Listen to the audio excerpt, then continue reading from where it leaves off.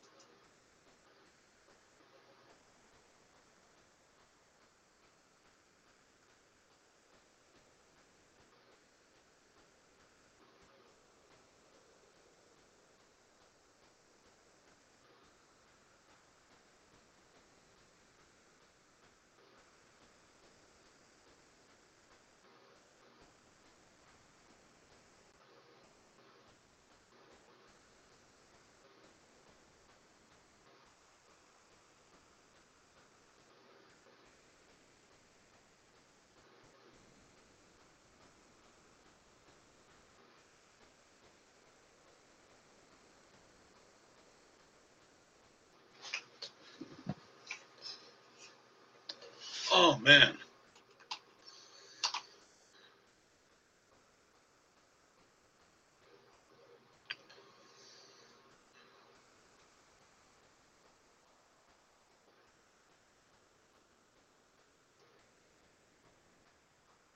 Our next guest, I'm really looking forward to, because he has some information about how work is going that I personally am really looking forward to hearing about.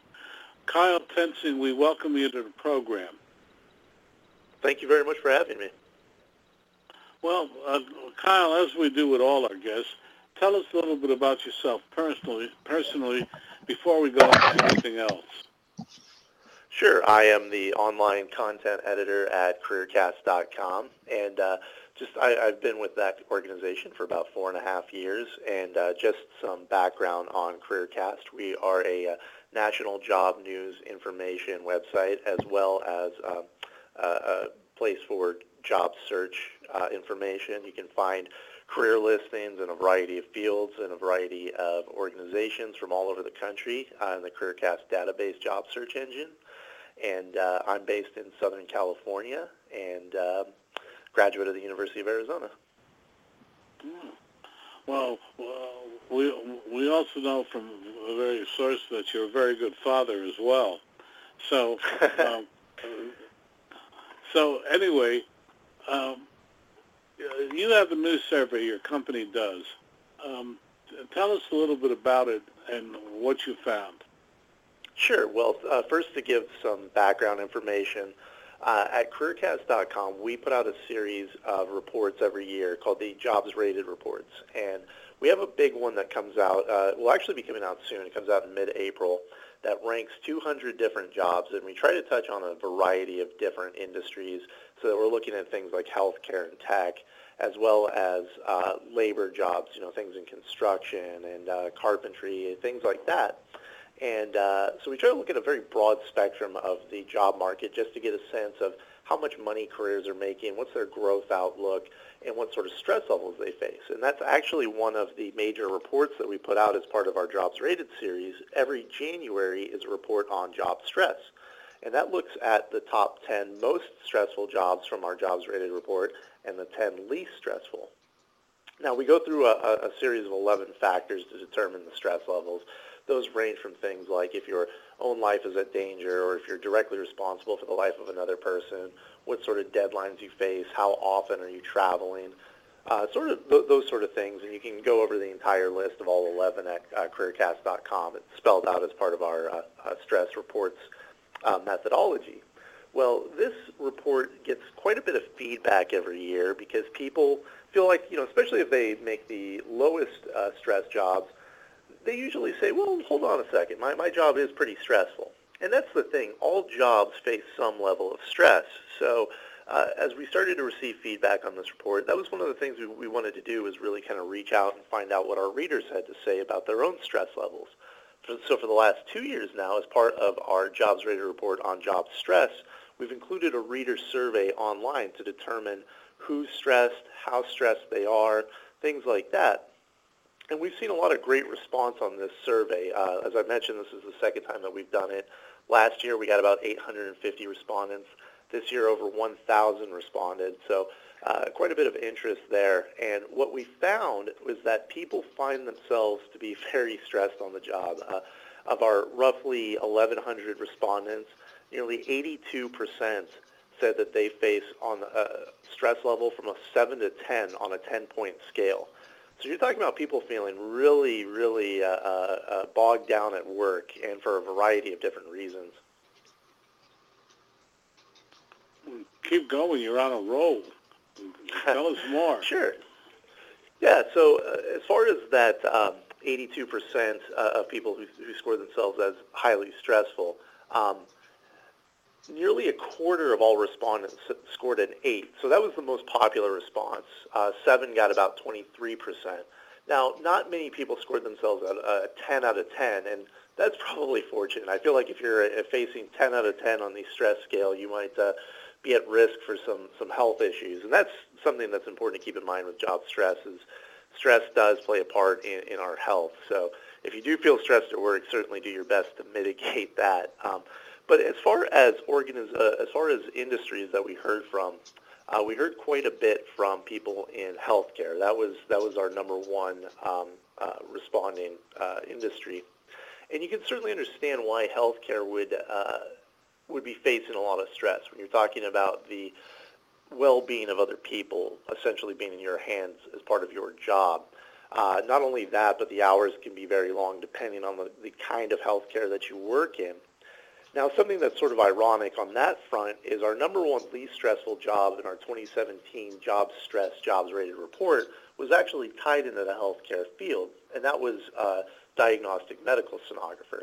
Now, the reason for that is you're talking about a career that typically you work usually like in office hours, kind of, and you're in a setting that's not like the ER typically. Now, there are some sonographers who will work in that ER kind of setting, and certainly that does change the variables that would cause a job stress, without a doubt. But then as far as some of the other industries that we heard quite a bit from, education was one that we received quite a bit of response from. And that's one that I find interesting in terms of stress levels, because so much of that is sort of employee's hand, whether you're a professor or an elementary school teacher. The kind of stress that you're going to face is, it can be up to your students, how they're responding. It can be up to, if the curriculum changes in your district. Even federal guidelines can contribute to stress there if you're talking about having to meet standards for, like, say, for example, federal testing, standardized testing. So that's one of the most interesting from this takeaways that I have from this survey was the level of stress that people in education cite as part of their job. Can I interrupt you and ask, in your survey, is it possible that it's almost a self-selecting survey, that people with high stress would answer a question like that, rather than people who have less stress and kind of skew the results? Yeah, I think that's absolutely the case, and that's part of the reason that this isn't part of our jobs rated report, which for that we really take a, as I mentioned, like the methodology, we take a very scientific, analytic approach with that. This being an online survey, obviously we can't control some of the variables like who's responding. It's not necessarily a direct snapshot of the overall workforce based on the percentages of people that we're hearing from. For example, if we're not hearing a lot from people in service industries, and that makes up a huge portion of the job market. So obviously that factors in. And as you mentioned, people are more likely, I feel, to respond to a survey like this when they are feeling stressed than if they aren't. It's sort of like if you think of the comment section on an article, typically the people who are going to be responding are the ones who disagree rather than those who agree, because, if you feel positive about the product, most of the times people aren't going to go out of their way to say that. And I feel like this is the same for an online survey. You're not necessarily going to see the people who feel like they're not stressed at their jobs responding. And I do feel like that can contribute to the 82% scoring on the high end here. Very, very true. Your website again, where people can see the survey and other information? Yeah, that's at careercast.com. We have new information going up all the time. We usually have about 2 jobs-rated reports coming out per month. As I mentioned, in mid-April, our big report for the year comes out, and that's always gets a lot of discussion going. Very exciting. So be sure to check that out, as well as our daily information. We have career advice, career news, and trends going up on our website all the time. And if you're a job seeker, we have a database full of jobs through a wide variety of industries. And if you're looking for niche jobs like, and say, information technology, we have specifically tailored sites such as it.careercast.com. And you can reach those portals by going to the main careercast.com homepage. Will you spell out the website? We're on radio. Oh, absolutely. Yes, my apologies. That's careercast.com. Well, the one last question I'd like to ask you is, how do you see the future? Do you see some jobs having greater demand than others? Yeah, absolutely. I feel like the trend that we've seen over the last decade or so is certainly an information technology-based economy, and that certainly stands to reason when you think of how reliant we are day-to-day on tech information.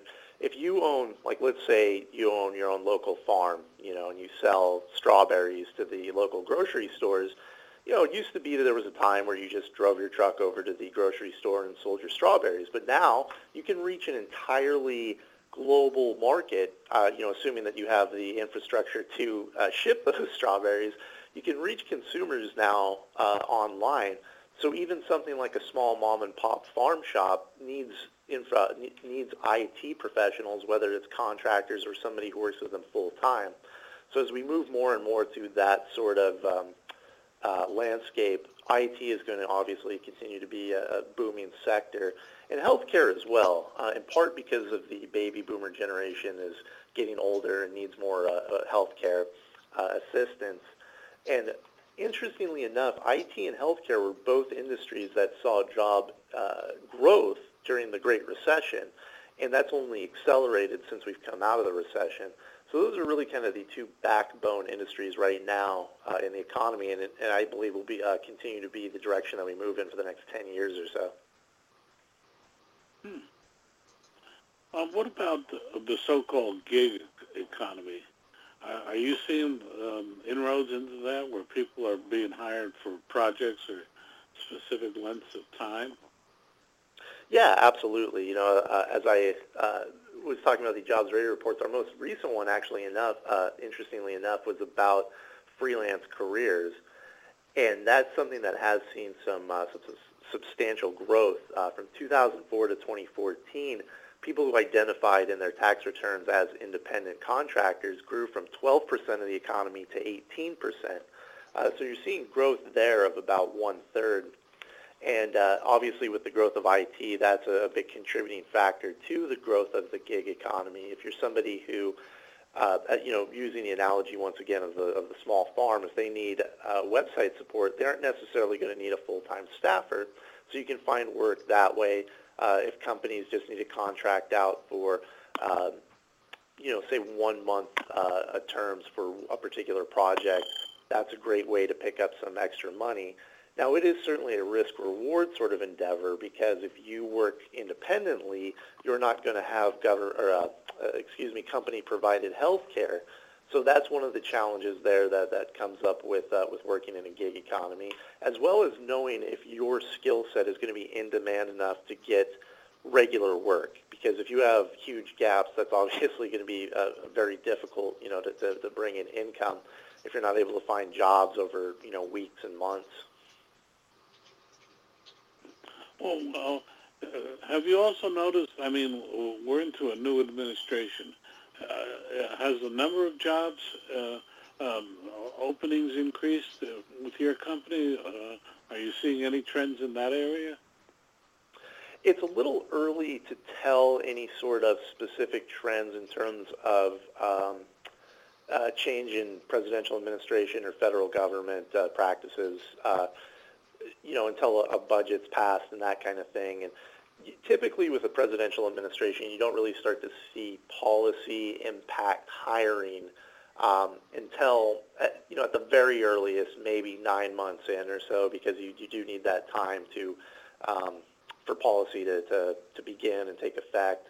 And the most recent Department of Labor numbers for February 2017 in terms of the number of new hires was around 200,000, which is holding pretty steady for the month-to-month growth that's been the case since about 2013. So for about the last 4 years or so, 3 years or so, I would say, closer to that, it's been pretty consistent in that growth range from about 100,000 to 200,000. So there's been no real change yet. Well, one other question. Have you seen any trends in terms of, we hear figures that say that most jobs are created by small businesses, but do you see anything in your numbers to back this up or any of data? Unfortunately, that's a tad outside of my area of expertise, just because that's not something that we focus on at CareerCast specifically. Now, that is a great idea for a potential future jobs radar report. However, that might be one that we have to study a little more closely.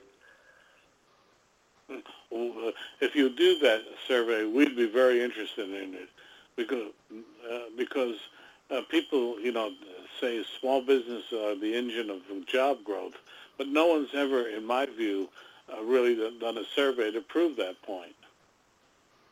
Yeah, I feel like that's, you hear that mentioned sort of anecdotally, but yeah, absolutely, being able to pull up the hard numbers on that, I feel like would be important to back that up. Well, we both got our work cut out for us then, don't we, Kyle? Absolutely. We're talking with Kyle Tenzing. He's the editor of Career Jobs. He's been talking about his survey on stress and been giving us some really terrific information.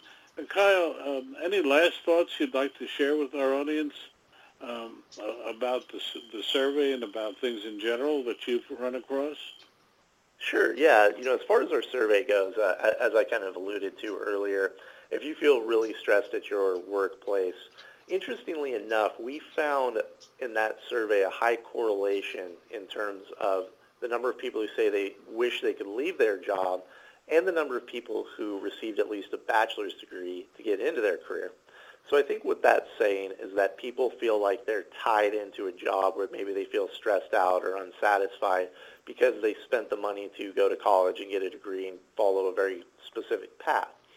And given how much student loan debt there is in our country, I feel like that's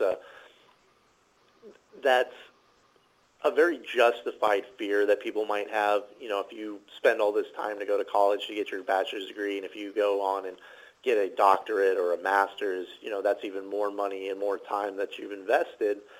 It's not too late to change your career path, and there's alternative methods now of obtaining training for certain jobs.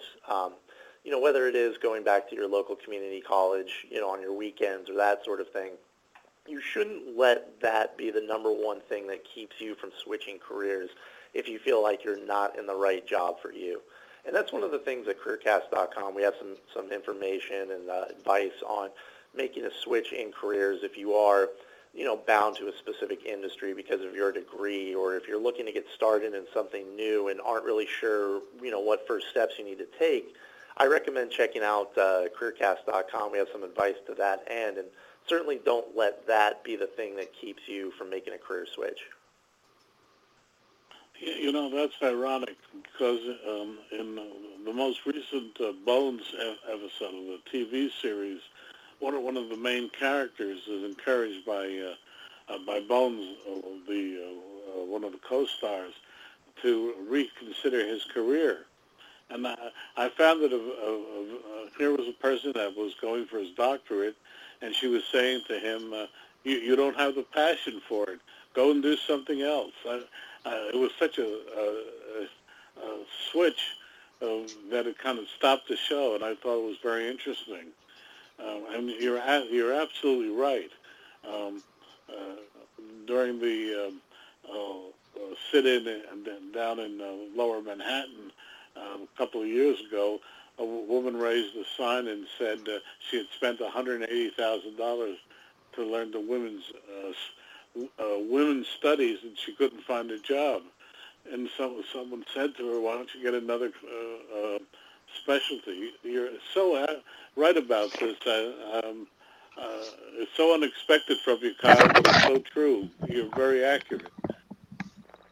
Well, I certainly like to think so. And at least on this front, too, if you don't have a passion for a particular career, I think if you think of the amount of time that you spend on the job, the average person, if you're working a 40-hour job, chances are you're working more than 40 hours. And then you also add things like travel time to commute to and from. You're talking about a huge portion of your life is spent in a job. If you don't feel passion for it, and if you don't feel satisfied by it, there's no reason that you shouldn't try to branch out and try something new. And kind of going back to that gig economy thing, the growth of that I feel like is an interesting avenue for people to kind of test the waters. If you use some of your downtime to maybe work in a field that's always fascinated you, find out if it really is the right fit without maybe necessarily jumping full in and finding out that you're not suited for it. You're so accurate. Kyle, you've got to come back after April and tell us more about your other surveys, because you certainly gave us a lot to think about today. Oh, it'd be my pleasure. Welcome. We've been talking with Kyle Tensing. He's editor of Career Jobs. I'm getting it correct. CareerCast. Am I not, Kyle? It's CareerCast. Say it. Life. It's made up of the simple day-to-day moments that keep us all running on full of joy, passion, and restlessness. It's singing full on to your car radio with the windows wide open. It's a whole bunch of early morning rush hours and a few late night runs for Rocky Road. It's full of pit stops and drive-thrus. It's life, and we live it between fill-ups at Valero. Valero top-tier certified quality fuel keeps your engine running cleaner, better, and longer. Find a station near you at ValeroCleanGas.com. Our next guest is Rex Connors. He is very interesting author, businessman, and the name of his book, What If Common Sense Was Common Practice in Business? God, I would sure hope that would be the case, Rex, but you and I both know that that seldom happens in business. Welcome to the program. Thank you, Don. We all wish that were the case. Well, you know, as before we get into anything else, Rex, first tell us a little bit about your personal background before we get into anything else, because you have a fascinating topic. Well, thank you. I started out as an Air Force instructor pilot, and so the training got in my blood there. I served in the Air Force for 8 years in that role, and then went into financial services, but training seemed to follow me, and I ran the training for a medium-sized financial services company before leaving that and becoming a consultant. So for the last lots of years, I've been a consultant going into businesses all over the country, a few parts of the world, but mostly in the United States. So I've been inside of more than 50 companies making the observations that have led to my book and my passion about retaining people in the workplace. Well, that's very interesting. But again, we're going to talk about millenniums. We're going to talk about they're changing how they're really. I guess they're changing business. But I'll ask you a general question.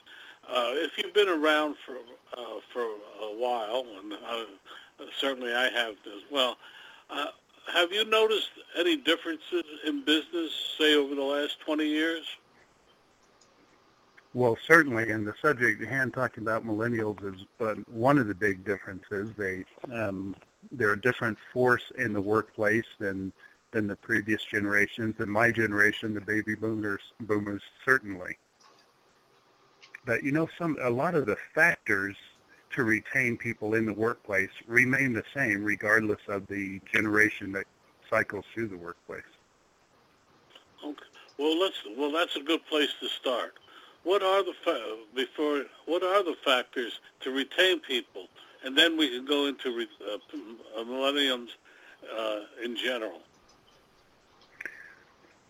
Well, this has been my passion for some time, and I always borrow from a phrase from the book First Break All the Rules. Came out several years ago by Buckingham and Kaufman. They did extensive research, but the line I borrow from them is, people join companies, but then they leave their boss.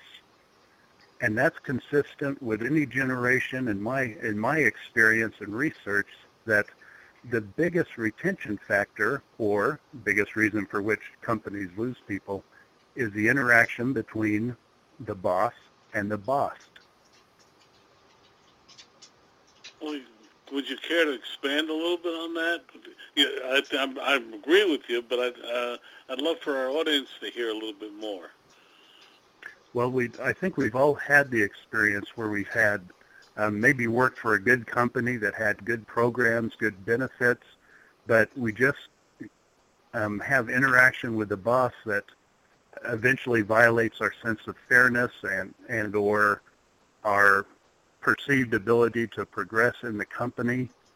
And there is a factor in that interaction that no one is talking about, and that's why I wrote the book. It's what I call the secret sauce. It's not complicated. There's a reason that causes that conflict, and that is the biggest reason for people leaving companies.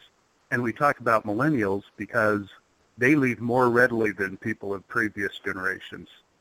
Their tolerance factor is lower. They will leave sooner. That's very true based on my experience. So in effect, you're saying if the boss the manager does not manage the expectations, manage the way things, he or she is going to lose the quality people. That's true, but let me be careful not to be slamming the managers or throwing the managers under the bus. I'm not pointing fingers at them because I believe the real culprit aren't the people involved, it's the process that's involved.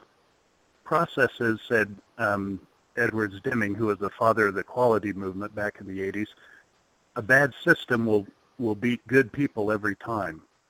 The reason people are leaving, the reason there's a conflict is because there is subjectivity in the work process. Subjectivity meaning it's open to interpretation. And often the boss and the boss or the employee have different interpretations about what should be done, how it should be evaluated, how they should be paid, how they should be treated. That's the source of the problem. Well, that's very interesting. So if I'm hearing you correctly, you're saying a company may have the best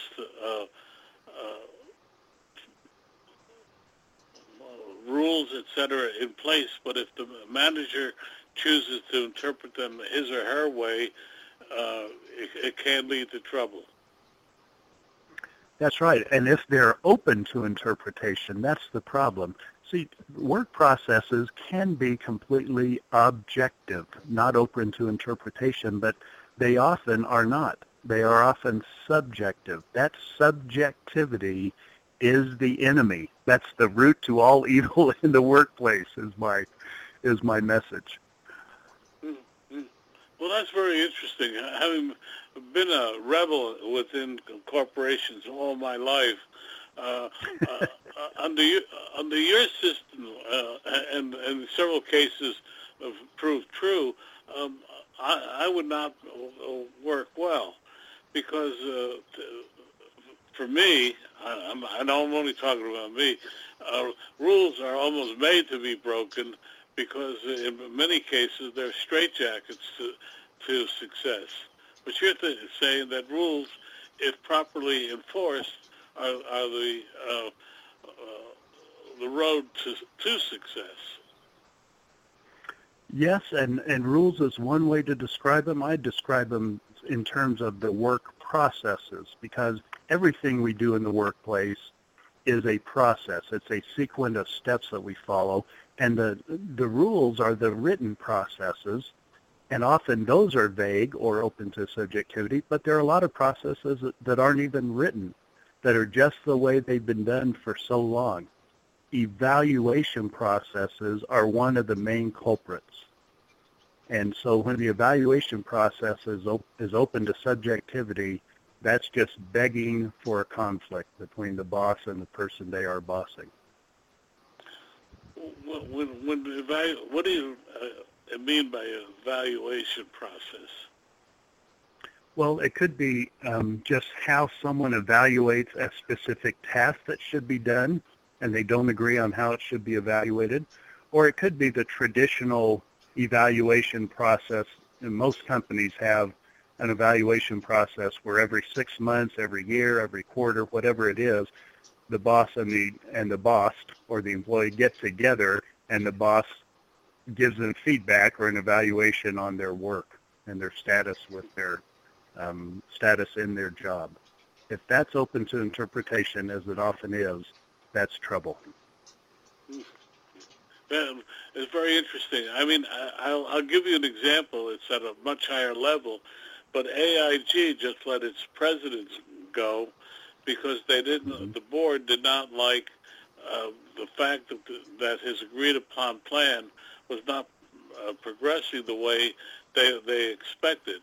Yet the plan itself was buffeted by factors not under the company's control. Yet the president took the fall. Oftentimes, I've seen where factors not under the control of the employee causes the employee not to meet the goals.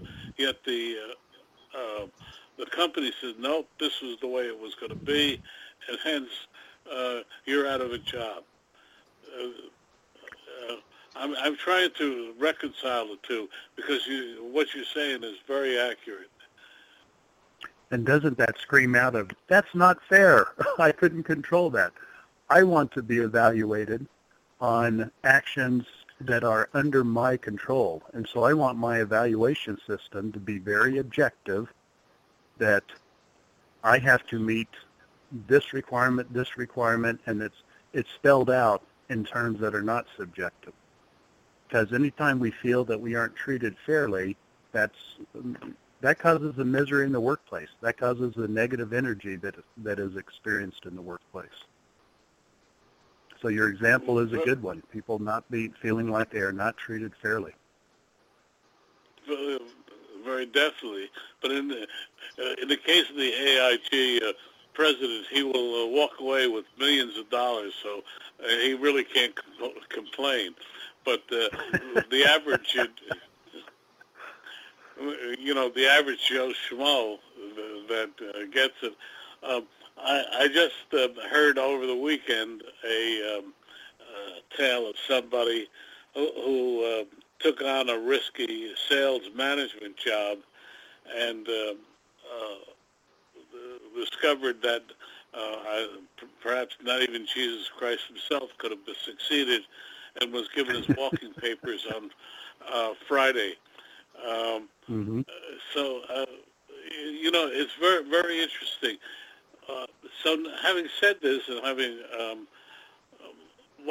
why don't you take center stage and go through how you would like to present your ideas to our audience? Well, thank you for that, Don. And I know most of your listeners, like me, are small business owners, and it's particularly important for us because when you start a small business, or you're running a small business, or have leadership, any management role in small business, you just are wearing so many hats. It's very difficult to take time to pay attention to processes. And that's what happens. People learn to do things that aren't spelled out because that's how small businesses run. You have people in there with lots of initiative, and they will just learn to do it. Well, so they establish a process, not formalized, not written down, not observable. And when that person moves on, leaves the company, or moves into a different position, someone else has to come in and reinvent that wheel. I had the good fortune of helping a lady in St. George, Utah, who was starting a hospice company, and she had me come in and help her build the business systems from the ground up. That's a wonderful opportunity. And the first thing we did is to determine how we can communicate without subjectivity. The second thing we did is to teach everyone involved how to map out a business process so they could review them every 6 months, every year, and make sure that, one, they were capturing the best way to do the tasks that were involved, and two, so you could get rid of the subjectivity. You could identify where there are gaps, or where there was what I call fuzzy language. Fuzzy language is subjective. It's open to communication. Language like, be a team player, or we're going to provide world-class customer service. While that's fine in businesses' mission statements, when it comes to individuals performing, that's too vague. I need something more specific. I need my job defined in observable performances. And so the practice in this hospice company would be every employee that came through on their first day of new orientation, it would be, welcome, let me describe to you how we keep fuzzy communication out of our conversations, and then let me teach you how to map a work process, because every 6 months you're going to be mapping every task that you do, so we can make sure it's complete, and we can make sure that we capture the best way that you find to do it, because you're going to find better ways to do what we do and we want to capture it. That incidentally leads to a point with millennials, since we started off saying we'd talk about that. Millennials are known for wanting to make a contribution, wanting to produce results. They want to be treated fairly. Now, we all do, but millennials are more likely to leave their job a lot earlier when they're not having those needs met. This process I describe in my book helps millennials feel like they're contributing. It actually, not only millennials, but everyone, and it actually captures the best practices. So when people leave, the best practices do not leave with them. Okay. You're on a roll, Rex. Just keep going. Okay. I can keep going. I appreciate that. I hope you'll interrupt and tell me when to stop. But I will, but you're doing such a nice job. Some people come on this program and don't realize the idea, the less I talk, the better the program. Okay. I'm not sure that's true, but I'll go with it. The way to keep fuzzy communications out of the workplace is to make it okay to have this conversation. When the boss says to me, gives me some fuzzy communication like, Connor, I want you to be a team player, I have to be able to say, boss, when you observe me being a team player, what are you observing me do? And that's encouraging the boss to give me specific observable performances so I will know what the boss's definition of team player is. I have my own definition, but that's subjective. The boss will have a different definition. Biggest fuzzy in the workplace. Connor, I want you to be a better communicator. Well, what the heck does that mean? Does that mean my emails are bad? When I'm speaking, that's bad? I don't speak loud enough? So I say, boss, when you observe me being a better communicator, what are you observing me do? Well, your emails, I don't want them written like a text. I want capitals at the beginning of sentences. I want you are spelled out, not the letters you are. And the boss gives me their interpretation of what it means to communicate better, so we're both on the same proverbial page. That is an important factor in the workplace, but by far the most important retention factor and human performance factor in the workplace is to make your work processes objective, to search and destroy the subjectivity from work processes. So when I go in, if I were to go into a new job now, I wouldn't make the mistake I've made in the past of just, the boss saying, well, hey, we'll evaluate you and I'll let you know how we're doing. I want to know objectively, how am I being evaluated? What are you going to observe? What production, what metrics, what observable performances do I need to produce for my evaluation? I don't want a surprise every 6 months or every year in a formal evaluation. I want to know every day my job if I'm giving the contribution I'm supposed to give. I don't want that left up to get a surprise. I've had that nasty surprise, being forced to have a job I thought I was ideal for, when I was surprised by a subjective evaluation that factors I didn't even know were going on. And none of us like that. Millennials will not, they'll leave earlier.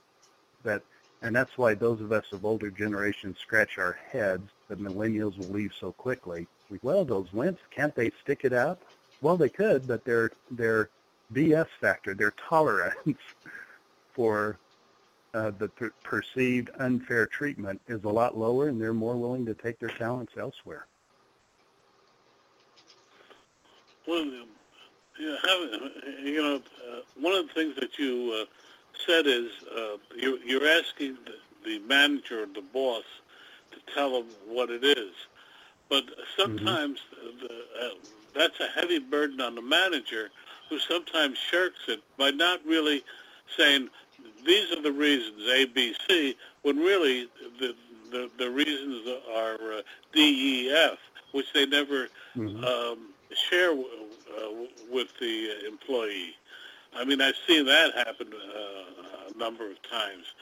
So all the time. So how do you deal with that, and how do you make it so that it's not unfair? You know, and Don, you're touching on it so well. You really need this to be part of the culture. Now, when I go into a job, I can't control the culture. I can try to influence my relationship with my boss. But if I'm a supervisor or manager, the higher up I go, the worse this becomes. And so, yes, we want to get this in a culture. We want the senior leadership to come out and say, hey, we're going to take subjectivity out of the workplace, out of work processes. And that's why it was so beneficial for that one example I gave, that the lady who started the hospice company, to start it from the very beginning and make it part of the culture. We need, whoever has the circle of influence, we need them to commit to communicating objectively and establishing objective processes, especially the evaluation processes. And those are the people that should want to, because their evaluation, usually when you're a supervisor and above, your evaluation is more subjective than the line worker. And that's fine when your boss, quote, likes you and everything's going well. But when the tables turn, that boss leaves, new boss comes in, and the rules change with the person that's there, depending on the person that's there, it doesn't work out well for anyone. You're very accurate on that. But let me ask you, when you go into an organization as a consultant, the organization looks at you and says, yeah, he's here for 6 months, and I'll just wait him out and then go back to my ways. How do you permanently instill these changes into an organization? And I know one of the ways you've got to get senior management behind it. But, it's very difficult to go from Peoria, where the management is, to Oshkosh, Virginia, where the line is. How do you do that? That's so insightful. Again, you have to not only deal with the people when you go in there, you have to focus on the processes and get the processes structured and objective, so it will be established what should be done. The objectivity is established, and it can become part of the culture. But the good factor about that really makes it that people want to do this is common sense. Nothing I'm saying is, I like mixed metaphors, Don, so my favorite mixed metaphor is rocket surgery. None of this is rocket surgery. It's not difficult. When you say people want to be treated fairly, well, of course they do. And when you can establish a process that is objective instead of subjective, everyone recognizes, oh, that's better. That's the way we all want it. That's common sense. And so my hope is that common sense will carry the day and become common practice in business. And that's I guess, a roundabout description to say common sense, meaning let's bring in objectivity. Let's find and destroy subjectivity in the work processes and in our communication. Make those objective. In other words, allow common sense to rule in the workplace. The name of your book again, a perfect segue into the name of your book. Thank you for that. It is, What If Common Sense Was Common Practice in Business? And the subtitle is, Don't Expect Fish to Climb Trees. Well, that's a clever one.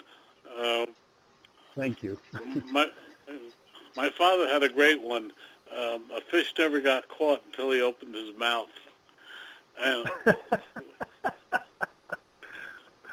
So you're saying I'm talking too much then? Oh, absolutely not, Rex. This is okay. You're providing a great deal of information, which is important. Um, let's go back. Our audience is small business owners. Let's talk about the owner for a minute. A small business grows from 1 to 20, 25 employees, and it can, seemingly the owner seems to think he or she can do no wrong because look, it's growing. When do they recognize that they need someone like you? I'm in that position. I started with one person. I had 20 to 25 people. So you described my business. I needed me day one, and when I say me, that sounds egotistical. So let me say it better. I needed this concept day one, and again, since it's not rocket surgery, I could have done this better from day one, as my friend who started the hospice company did.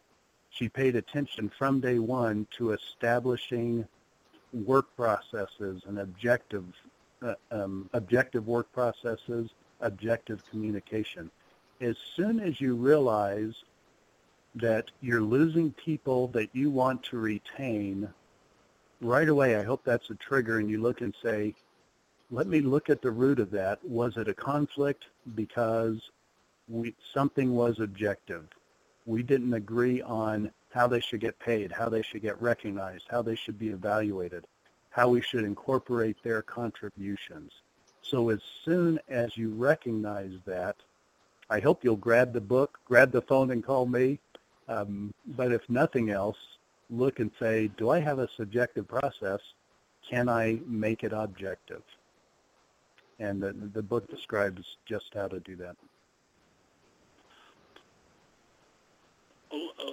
Let me ask you a different question. Are there differences between men and women in adopting to this idea? Is it easier for women to adopt to it because women are so process-oriented, or are there other factors involved? That is an interesting question. I haven't noticed a difference in men and women. We all want to be treated fairly. We all want objectivity. We want to know what we need to do to give the contribution expected of us, how we're going to be evaluated on that. I haven't noticed a difference between the genders. The difference between ages, I addressed. We all want that. We all want to be in a system that's objective. It's treating us fairly. It's valuing our contribution.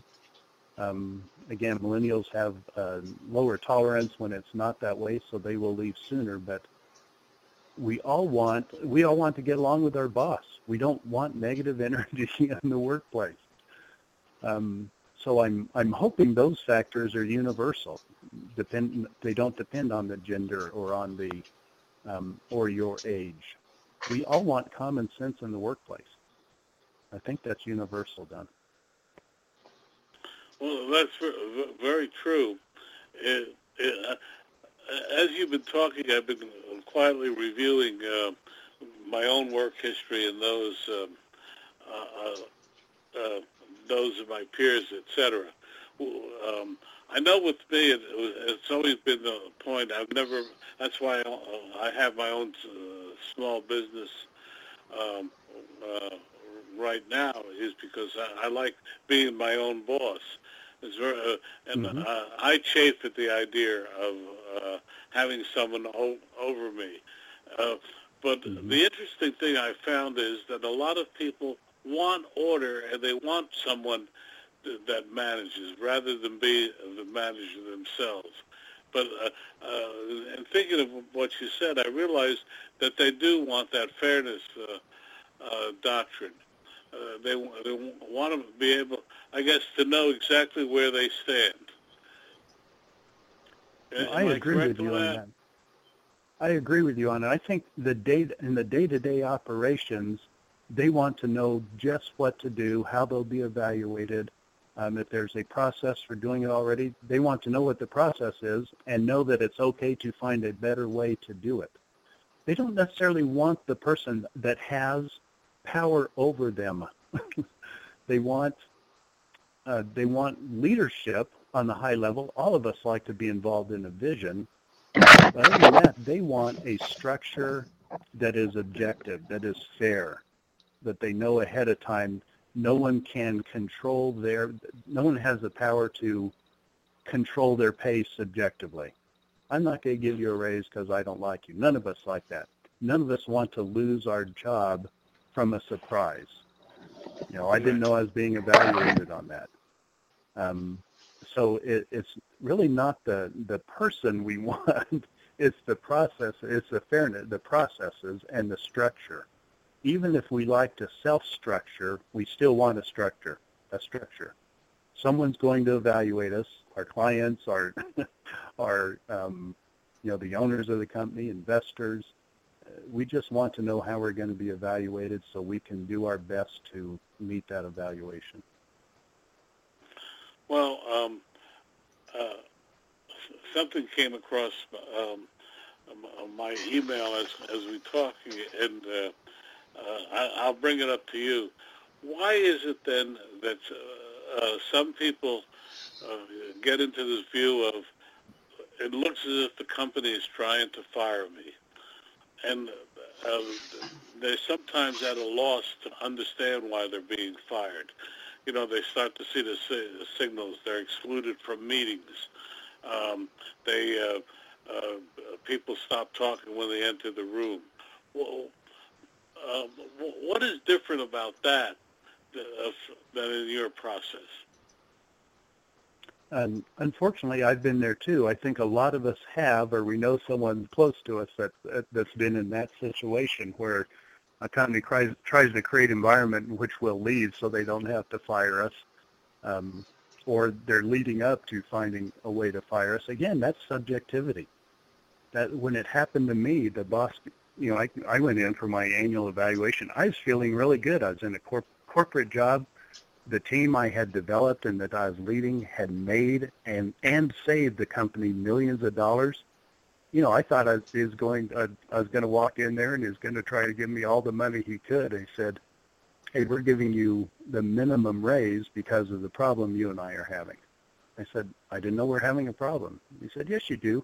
You aren't a team player. You resent me trying to rein you in." And honestly, I know I'm a little naive. I said, "I didn't know you were trying to rein me in, but aren't my results spectacular?" And he said, "Well, your results with my team," of course he is the boss, he is right, it was his team, it wasn't technically my team, but my team's producing those results and you aren't a team player. Again, there's one of those fuzzy terms, a team player. And the conversation, I won't repeat it, just kept going in circles, but it was all subjective. That boss didn't like me for whatever reasons. I won't know, ever.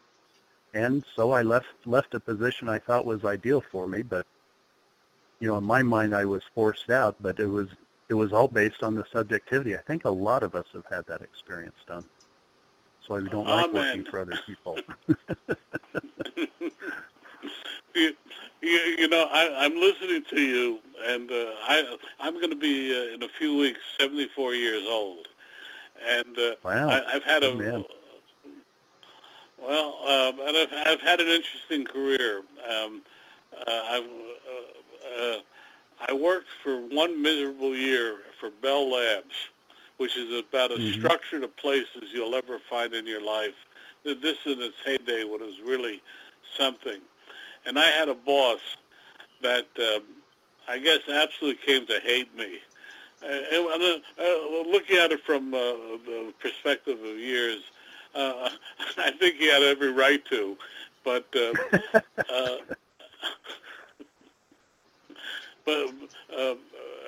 I'll tell you, when he died many years later, they still people who were friends with both didn't tell me that he had died, that for fear I would go to the wake and say something. But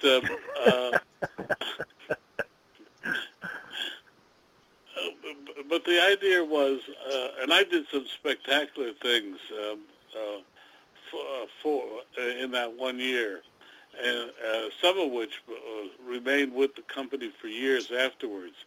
But it was the way, I guess, I did things. And his final last words were, "You're not a team player," you know. And I thought I was a big team player, but anyway, your book is fascinating. Your ideas are fascinating. In your experiences, I usually try to wrap up these interviews by asking, what are the three things you would tell our audience as small business leaders you've learned about being in business, et cetera, that you'd want to impart to the audience? Well, number one would be treat people fairly, but that's subjective. So I'll say number one is to establish objective work processes, all of them, all your work processes. Give that some thought. It's worth the investment of time. I know, small business leader, you have way too much to do than you can possibly do. This is worth the investment, is to look at your work processes step by step and take the subjectivity out of them. The second one is to, after treating people fairly in that way, is to teach everyone to communicate clearly. Make it okay in your culture, in your organization, for anyone to have the conversation, "Hey, Rex, what you're saying to me is a little vague. Tell me, when you see me doing what you want, being a team player, what are you observing me do?" So objective work processes, objective communication, and the subtitle of the book, Don't Expect Fish to Climb Trees. There's a process you can go through to identify the skills someone has to have when they come into the job. Now, if I'm going to train people, I don't need them to have the skills in which I'm going to train them, but there are prerequisite skills. There are things they need to be able to do before they learn what I'm going to train them. And so I need a very objective job description that identifies those prerequisite skills, and I need to make sure people have them so I can match the people skills with the skills required by the job. So those three factors, all dealing with getting rid of subjectivity, get subjectivity out of your processes, subjectivity out of your communication, subjectivity out of your job descriptions and recruiting system. The name of the book again, where people can get it and how they can reach you? It's available on Amazon. What if common sense was common practice in business? It's available on my company's website, magerconsortium.com. Mager is M-A-G-E-R, and this is the way they can contact me also through the website. M-A-G-E-R, then consortium, C-O-N-S-O-R-T-I-U-M, magerconsortium.com. It's been fascinating to talk to you. Talking with you, you've certainly given me a lot of food for thought, and I hope our audience did as well. Thank you so much, Rex, for joining us today. Thank you for listening. We will be back next week with other guests invited to help you, our audience, improve operations, expand marketing, reduce cost, enable better personnel management, and add profits. Remember, all of our shows are archived at www.blogtalkradio.com/smallbusinessdigest. You can hear this show and all others at your leisure. If you like the show, tell others about it. Want to make a comment or be a guest? Email us at editor@is-incorp.com. Your host was Don Mazzella, Editorial Director of Small Business Digest. Until next time, keep faith with the ideals that made America great, and remember, small business is still the backbone of commerce.